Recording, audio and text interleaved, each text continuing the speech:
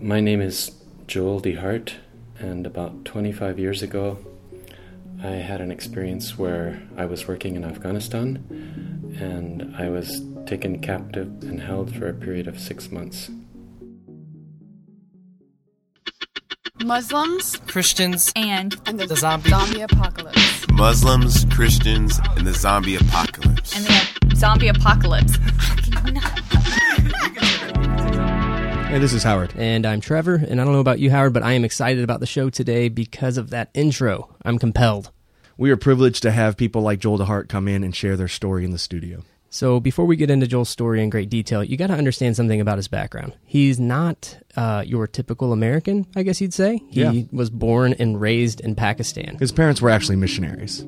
So my father was a keen traveler, so he would take any opportunity he could to go to new places, and he took the family along. We went to Kabul, Kandahar, and then flew to Iran, and that was when I was just finished 3rd grade. Then my brother and I traveled in 1979. We traveled by road through Afghanistan, through Iran, all the way to Europe. So that was the era when lots of people were traveling. There were lots of Europeans on their way to Kathmandu and going back and forth. Yeah, so obviously he's not a typical kid growing up. Right, not the typical childhood. I mean, I have a 3rd grader. Disney was about the most exotic thing that we've done here in the United States. So in that sense, Joel in some ways feels that he was born and bred for this experience. And as a child growing up, I'd always had a fascination for Afghans, Pashto speakers, because we would see them often in Pakistan. And I just felt like this is something that God had prepared me for. So why all the Afghan speakers in Pakistan? Well, when you have Afghanistan as sort of being the buffer between the spread of communism and the Soviet invasion into Central Asia, you had all of these refugees fleeing outside of Afghanistan and going to places like Iran, Pakistan, Uzbekistan, and they're all fleeing for their lives and looking to start new lives until the government can settle down in Kabul.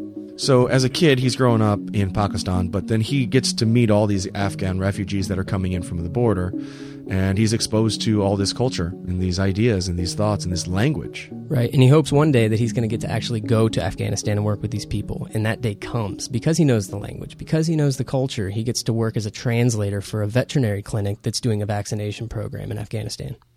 For 2 weeks, we'd been going around to different villages, but we knew this was our last day, so we planned one village and going from house to house doing some vaccinating, and we were kind of gathered back to our vehicle when suddenly we saw these 2 jeeps come over the hill, and they were just going so fast that it was unusual.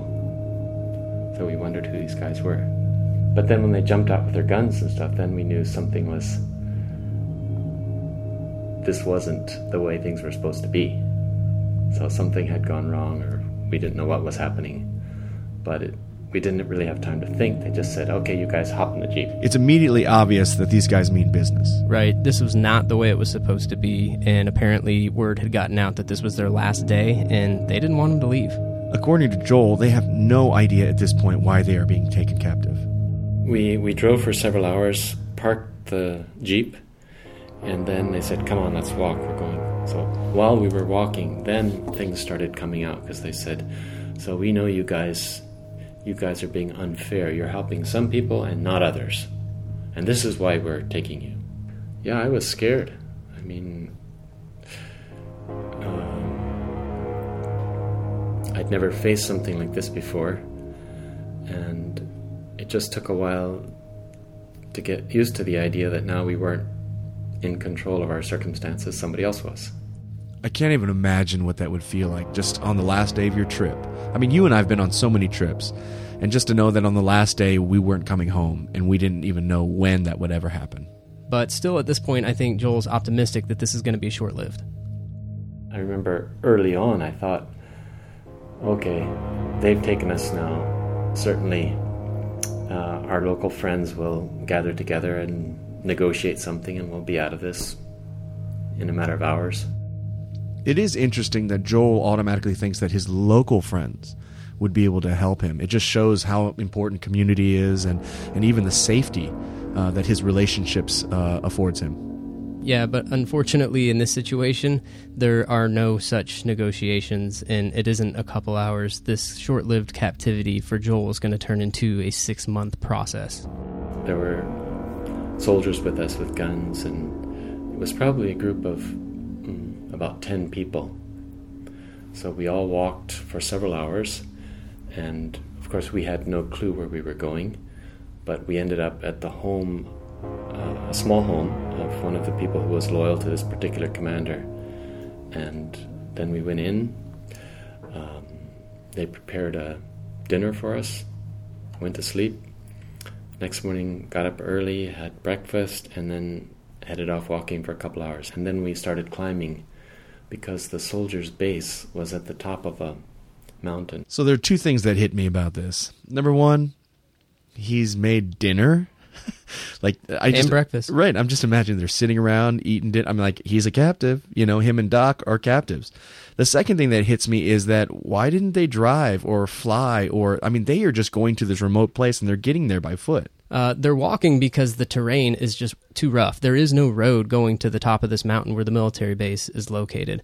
It's for strategic purposes, right? You're just on the top of a mountain. But when you ask Joel about the day, like what he remembers the beauty of the sky. He remembers the beauty of the mountains, the temperature. He actually has pretty pleasant memories of that day, taking a long walk to the top of the Soldiers Mountain. And it wasn't even just the geography or the scenery. He actually mentions how kind the soldiers were to him. The ordinary soldiers, and they were just curious and very friendly like all Afghans are. So they treated us very well, and we talked, and they would ask us things, and they weren't in favor of of kidnapping and taking, but they said we just have to do this. Okay, so not all of the soldiers were that kind. Some of them did steal his things, and it was pretty frustrating. But all in all, he describes them as very kind, and most of them as pretty good Muslims. However, Joel does take an interesting technique at trying to negotiate his release. For the first month or so, I had no books at all, but they had a copy of the Holy Quran. So I know some Arabic, and I managed to find the verse that said something related to this, like, you shall not take people captive. Okay, needless to say, it didn't work. In fact, Joel and Doc, they don't spend very long at any one particular place. We were taken around to different places so people wouldn't know where we are. That was the idea. So at night they would come and, okay, suddenly you're going, take us another place. And one of these places, the commander sat down with us and he said, okay, if you don't pay money, you're never getting out of here. We could kill you, we could do anything. This was really the only time he mentioned killing. Another option that the commander comes up with is turning Joel over to the communist government as a spy, a CIA spy for the U.S. government, essentially. And just to be clear, Joel does kind of fit the bill. Yeah, he wouldn't be the first missionary to be accused of being a spy. Think about it. He knows the language. He wears the clothes. He knows the culture. He speaks multiple languages. And he knows the land. He's got the nice beard. The beard. He really does look like a local. And the whole concept of a government agent sharing his faith, isn't that strange? So this doesn't make a whole lot of sense to us as Americans because of this whole concept of separation of church and state, right? Not so much in Islam. Can you imagine one of our police officers trying to witness to us while they pull us over for a ticket? That would be on the news that night. But in this context, you have this battle of ideas, right? You have the communists coming down with atheism, and then you have the Muslims there and their beliefs in Islam, and then you have the Christian, the CIA in Afghanistan that are going to begin funding this war against the Soviets, and it's not that weird to think about faith being intermixed in all of these things. And so the kind of conspiracy theory of CIA and missionary, it's really kind of makes sense. People think that anybody who lives in Pakistan or Afghanistan is either CIA or his government is paying him so that he can convert people, because they perceive that government and religion are together. So the West are Christian countries, and they must have an agenda to convert people. Well, eventually word gets around that 2 Americans are being held hostage. And the villagers, they're not okay with that, and they take action. To this day, I don't understand why and what happened. But just a whole group of villagers comes to the house where we were being kept, and they release us. It was very confusing. But they just kind of forced, they were saying bad things to the driver. Why did you do this? And you took these guys. They're our guests. They're helping us, and you shouldn't do this. And so the villagers come in, and they're rescued by the villagers. They're taken to the local mosque. They have dinner. Yay! They wake up the next morning, breakfast. Yay! And all of a sudden, here comes the commander with about 30 people, guns raised, rocket launchers. They're not going home.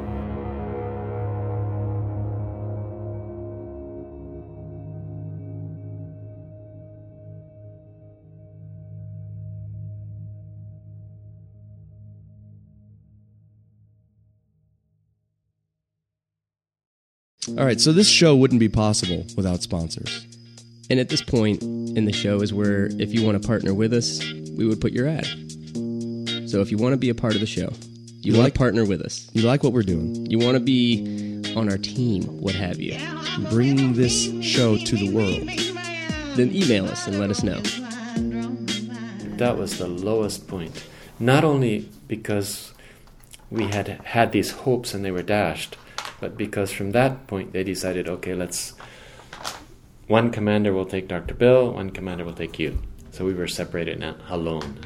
At least the first days when we were together, we could talk together, pray together, commiserate together, tell stories together. And then from then on, it was okay. Just like, for a while, even for me, it was like solitary confinement. I was just locked in a room. And I felt like all hopes for being saved have now vanished. Trevor, you and I have been together for a long time. I kind of feel like I'm being proposed to right now.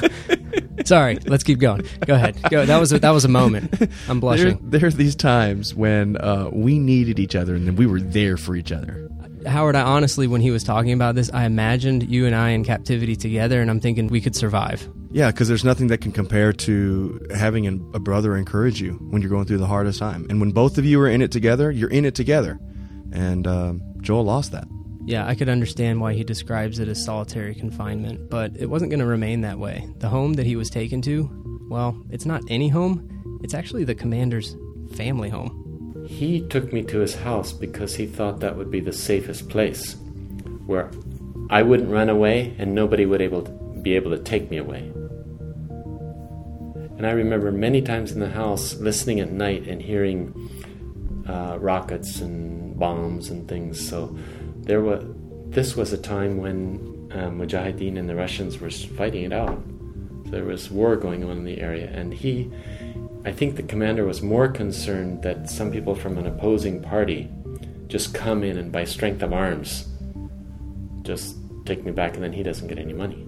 The thing that hits me is how desperate of a situation it is. I mean, there's bombs and there's war going on, and at the same time there's other clans, war clans that could come and take him, and the commander's like right in the middle of it, and he takes him to his house. Yeah, I mean, I've never thought about taking anyone captive, but if I did, I can assure you I wouldn't take him to my home. I don't think my wife would be okay with that. That's all I could imagine. Like, what would it be like? You bring somebody home, it's like, hey, this guy's a prisoner of war, keep him here.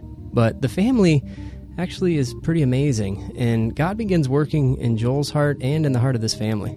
There were some times when God very specially helped me not to be angry. And one time that I was just lying on the roof of the soldier's house there, and I felt like God was doing an operation and putting love in my heart for the commander instead of this anger, because I was kind of blaming him for everything that had happened, and if he would only let me go. I can resonate with his frustration with the commander. More than frustration, I would probably have hatred in my heart. No, I would have hatred in my heart. And to hear him speak of what God is doing in his heart is pretty remarkable. Yeah, and I think Joel would be the first one to attribute that to God, just to say that he was changing his heart. And thank God he did, because he's about to have a much deeper relationship with this family than I think he ever anticipated. The commander's brother became a very good friend. And he said, forget it, the commander's away, come down and eat with us. So, and this is quite rare in Afghan culture. So there was I, there was the commander's brother, his wife who had just had a baby, was breastfeeding, and the little kids who had become my friends, and there we were eating together. Well, for me, it was just such a comfort to have people caring for me and thinking about my welfare. And I just took it as from God that this is, even though the commander has his own agenda, his family cares about me. All right, this is a little bit mind-blowing. He's becoming like a part of the family.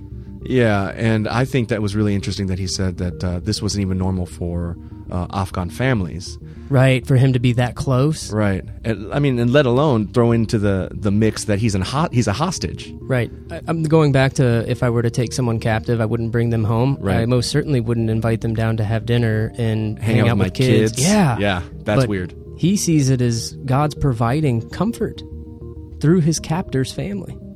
But sadly, that's not going to last. Right. Eventually, they come and explain to him for his own safety, he has to be transferred to a military base. We asked Joel to read a portion from his journal from that day.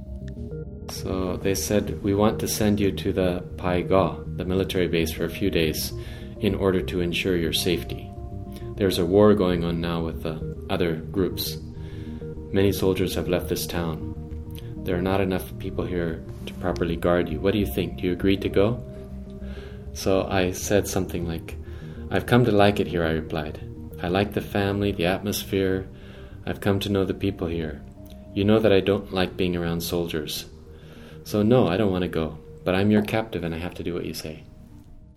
In that comment, I mean, obviously he wasn't giving inflection, but I hear like a real humility.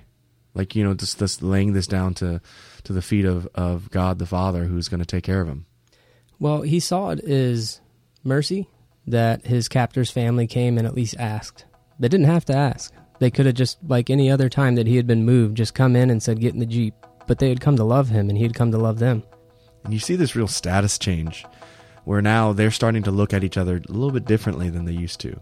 Right. It's no longer captive and captor, but it's like they've become quite good friends. A complicated relationship, to say the least. To say the least. Needless to say, this is discouraging, right? He's now going from this family to a military base, but he does get some encouraging news right about the same time. Turns out that his companion, Doc, has been released. Well, first I didn't believe it, because people tell you all kinds of things. But then it came again and again, and somebody else said, oh, I heard on the radio on BBC that he's been released. So then I and I was, more than anything else, I was just happy, because I knew he had such a tough time, and I was just thanking God that he's able to go home. All right.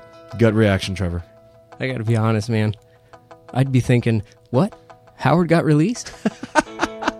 Why didn't I get released? I like how I got added into this. Yeah, no, exactly. I would have felt the same way. And, you know, like, I'm sure there would have been, like, a little glimmer of, like, Christianity in my heart. I'd be like, oh, good for him. But I'd be feeling negative feelings, probably. Yeah, but Joel explained to us that he knew the language. He knew the culture. He enjoyed the food. And so Doc being released wasn't a discouragement to him so much as it was that he no longer had to worry about how he was doing. We did ask Joel if this gave him hope that he would be released. I was too hurt from other times of hoping and having my hopes dashed that I didn't want to believe anything anymore. There were times when I was really, really down and depressed, and I would think, I can't last another day. All right, I really appreciate Joel's honesty here. Yeah. He had fallen on some hard times. More than fall on hard times. I mean, I think that this is an emotional roller coaster that this guy's been on. Right, and so rather than kind of being stuck there, he does this really, at first it seems kind of odd. He sees blessings in really small things. And I thought that was so interesting. When we were interviewing him, I just thought like how difficult it would be when you're in that dark time to actually see glimpses of God. Yeah, well, it turns out for Joel, the glimpses of God become even more obvious. For instance, he's missing a button on his shirt, and then the same day that he loses his button, somebody gives him a sewing kit with 2 buttons. Yeah, a button. We're talking about a button here. His favorite sweater was missing a zipper, and then while they were in a local village, he asked, do you happen to have a zipper? And they happen to have the perfect size zipper to fix his sweater. Yep, moving on to a zipper. Right? And at one point he sees a bar of soap where he had run out of soap, and then he was provided one as a gift from someone, or his ballpoint pen had run out of ink and he receives another one. So while I'm thinking, what are these things? These things are meaningless. To him, these things are life-giving. And of course, for a Christian, the one thing that is the most probably life-giving in a situation like that would be the Word of God. Right, and in the beginning, he didn't have a Bible, but Doc did. And so he had copied down chapters out of the book of Philippians. This is like early church, underground right? church, yeah. We've only got one Bible between us, so he copies down the book of Philippians. And it's that book that is so important to him. At the end of chapter 1, where Paul talks about his suffering and his affliction, that it had a greater purpose, that God was using it for something bigger. I really identified with that. And then chapter 2, where it talks about Christ and his condescension and his suffering, and then how God exalted him after that. Just very comforting for me that God has a plan.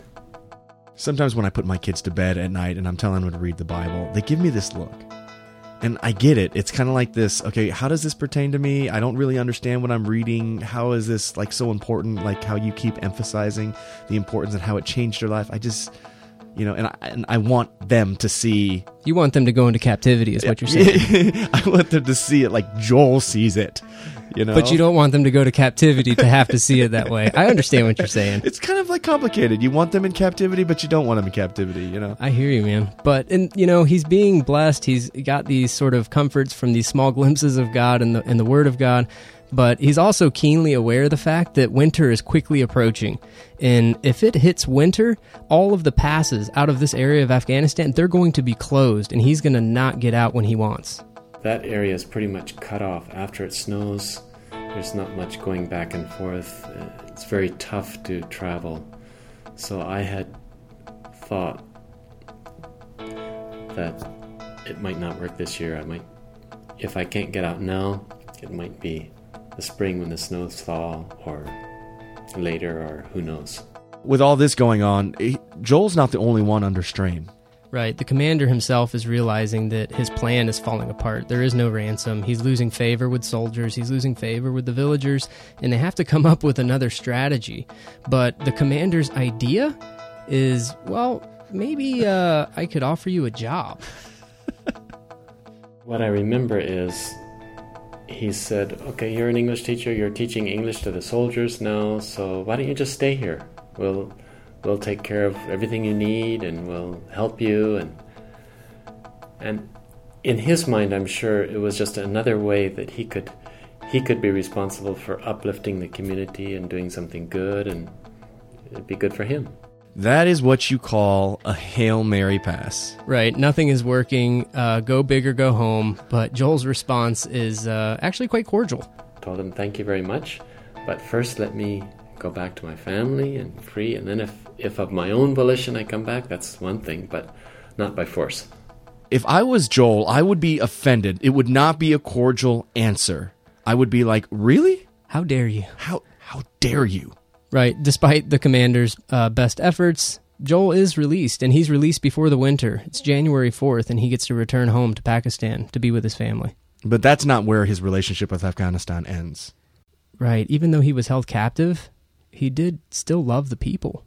And a little more than a decade later, he returns and spends about 11 years as an English teacher on his own volition.